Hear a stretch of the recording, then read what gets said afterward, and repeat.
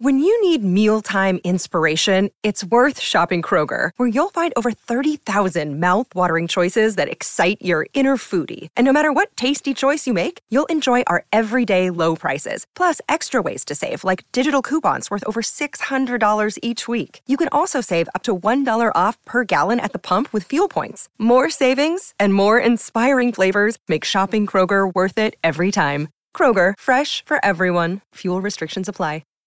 Hi, everybody. This is Adriana Trajani. I'm the host of You Are What You Read. I have the privilege of interviewing luminaries of our times about the books that shaped them from childhood until now. We get everybody from Sarah Jessica Parker to Kristen Hanna, Mitch Albom, Susie Essman, Craig Ferguson, Rainn Wilson, Amor Tolls, you name it, they come, they share. New episodes of You Are What You Read drop every Tuesday on Apple, Spotify, or any major streaming platform wherever you listen to your podcasts. I'm happy it's Tuesday! Toot for Tuesday, Holly. Woo! Oh, Toot for Tuesday? Toot for Tuesday. I'm Bradley Traynor. That's Holly Roberts. You're listening to the Colleen and Bradley Show. Colleen will be back with us next week. But before we begin, I do want to just say, you guys should really Instant Pot a turkey breast more often. Because, man, turkey breast in an Instant Pot with a little chipotle pepper sauce, it's just real good. Ooh. Just wanted to share. Okay, now let's get to the... That's Turkey Chat. We decided to change our first segment, and I talk about what's in my lunch bag. No, what I would like to do, though, is actually kick things off with the biggest story of the day. I think all this pushback, all this conversation, all of this falderall around the new Marilyn Monroe movie starring one Ana de Armas, formerly of the Aflarmus publicationship, because she used to date Ben Affleck. Mm-hmm. But Holly is here to clear the air about a conversation being had on the internets about Marilyn Monroe in the movie Blonde, and also what Marilyn Monroe's, quote, estate has to say about it all. Right, Holly? Right, Bradley. So this morning, the headline over at Variety, they've got an exclusive story, Bradley, about Marilyn Monroe's estate defending Ana de Armas's Blonde casting amid outrage over her accent. Okay. Outrage. Can I say, I have not investigated this outrage nor the accent. I do know that Ana de Armas, I think, is from Cuba. Yes. So it wouldn't surprise me if she has, well, I mean, I actually don't know if she has an accent at all. But it seems like from headlines that people were concerned that she has an accent or something. Yes. Now, there were stories. Now, this goes back a couple of years ago, almost at this point, when Ana de Armas was cast as Marilyn Monroe in this movie Blonde. She revealed back in 2021 to the Times of London that she was undertaking 9 months of dialect coaching and practicing and some ADR sessions. That means additional dialogue recording. That's when an actor goes into the booth and records their lines and they're overdubbed. Yeah. So she was working on it, and she was forthright with the fact that, yeah, I need to do some work in order to play Marilyn Monroe. So why is this coming up now? Oh, Bradley, why is this coming out now? Well, apparently there was some online beefing about this fact. So people pulling out this old story and reiterating the fact that Ana de Armas, well, we don't know about her playing Marilyn Monroe because she just might not sound like it. But more importantly, Bradley, my conspiracy theory is that the estate of Marilyn Monroe wants to hype this movie and make a controversy out of nothing. Oh, here. I want to give you some sort of like... affirmative sound effect. Well, and the cash register is the perfect sound effect, Bradley, because the Marilyn Monroe estate has a vested financial interest in people being curious about the legacy of Marilyn Monroe. And before we get to the actual movie itself, can you please clarify for the audience who may not remember this? The Marilyn Monroe estate is not like her family, because also there's not really a family that I'm aware of connected to Marilyn Monroe, and certainly not the estate. Any family that she did have is not connected. It's actually a business venture. This is absolutely a business venture, Bradley. And other celebrities do the same. Marilyn Monroe's estate is run by a company called Authentic Brands Group. And we've talked about that organization before in the past concerning celebrity likenesses, estates, that this is run by a specific business. So it's not like her second cousin, Darlene, is very concerned about the way that Marilyn Monroe is going to be represented in this new movie. Well, in the headlines I saw were they come to the defense of the film. Yes. Which is appropriate because they have a vested interest around Marilyn Monroe, regardless of how it depicts Marilyn Monroe, because their interest is in the image, the rights connected to the image and brand of Marilyn Monroe. So a little controversy is actually, to your point, probably a good thing for business. Yeah. So Mark Rosen, the president of entertainment at Authentic Brands Group, had this to say about the movie Blonde, Bradley. Get your read on this. Quote, Marilyn Monroe is a singular Hollywood and pop culture icon that transcends generations and history. Any actor that steps into that role knows that they have big shoes to fill. Based on the trailer alone, it looks like Anna was a great casting choice as she captures Marilyn's glamour, humanity, and vulnerability. We can't wait to see the film in its entirety.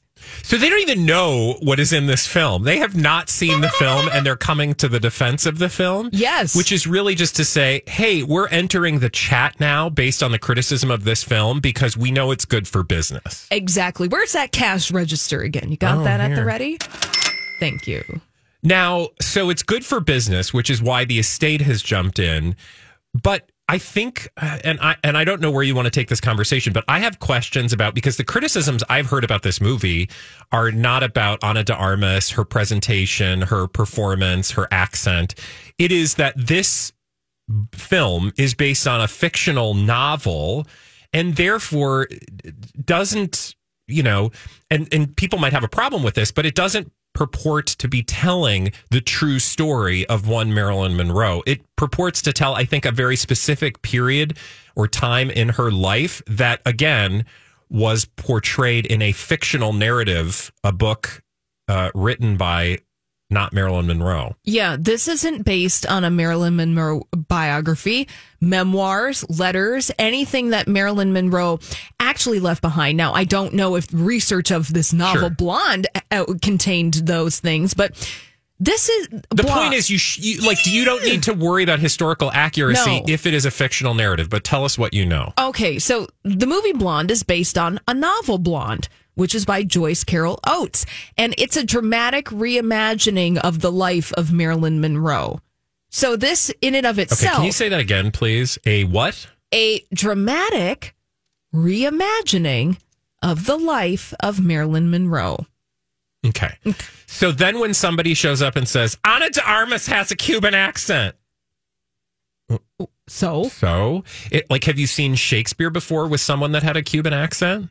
I'm not saying Marilyn Monroe is Shakespeare. I'm saying that, when people show up to perform something, they're performing a piece of work, or in this case, a piece of art. And what you're telling me is that this movie is a piece of art based on a novel, also a piece of art that was one person's perspective about a period of this one person's life that they interpreted for themselves and put in their own words. Mm-hmm. And therefore, an actress took on the role in her own words, in her own, there is nothing controversial about this. no. So in terms of the actual controversy, it seems kind of hollow. But then, conspiracy theory tinfoil hat, Oh, yeah. as you said, we have the estate showing up to sort of fan the flames of this controversy insofar as they're taking a side. They're advocating for this performance. That only helps build interest, A, because we're talking about it. B, now people want to have an opinion of their own and are probably going to go see this movie, or at least that's the hope that people are making. Yeah, and you can also take that a step further, that you think one can make the assumption that Authentic Brands Group is hyping this movie because if they don't put out Marilyn Monroe content, then where are the Marilyn Monroe fans? And what good is that licensing agreement with the name Marilyn Monroe? Like, Marilyn Monroe is a literal brand at this point. Oh, and I have to believe that the actual Marilyn Monroe, who also not named Marilyn Monroe, but also Marilyn Monroe, I believe that she would probably be mortified in the same way that like Albert Einstein would be mortified, in the same way that James Dean would be mortified, in the same way that Elvis would be mortified. I would hope, at least wherever they stand in the great hereafter, looking down and going, these companies are just making millions of dollars off of, my stories, my image, my life. And it's not me, or maybe they probably don't really care, but to your point, it's really just like a sort of factory product that they're selling right now. Like they're just churning out like Marilyn Monroe this and Marilyn Monroe that. And I hate for people to then show up at this film and wonder, am I going to see an actual representation? No. Of, the woman known as Marilyn Monroe? Right. You're going to see meditations on the idea of the woman Marilyn Monroe, most likely. But if you're going to watch the movie Blonde and you're expecting the true, authentic story of Marilyn Monroe, I feel like perhaps there are other movies and books that you can pay attention to that will give you that experience. Also, don't you just feel like I'm going to get real meta here? That like trying to understand who Marilyn Monroe really was is a fruitless venture?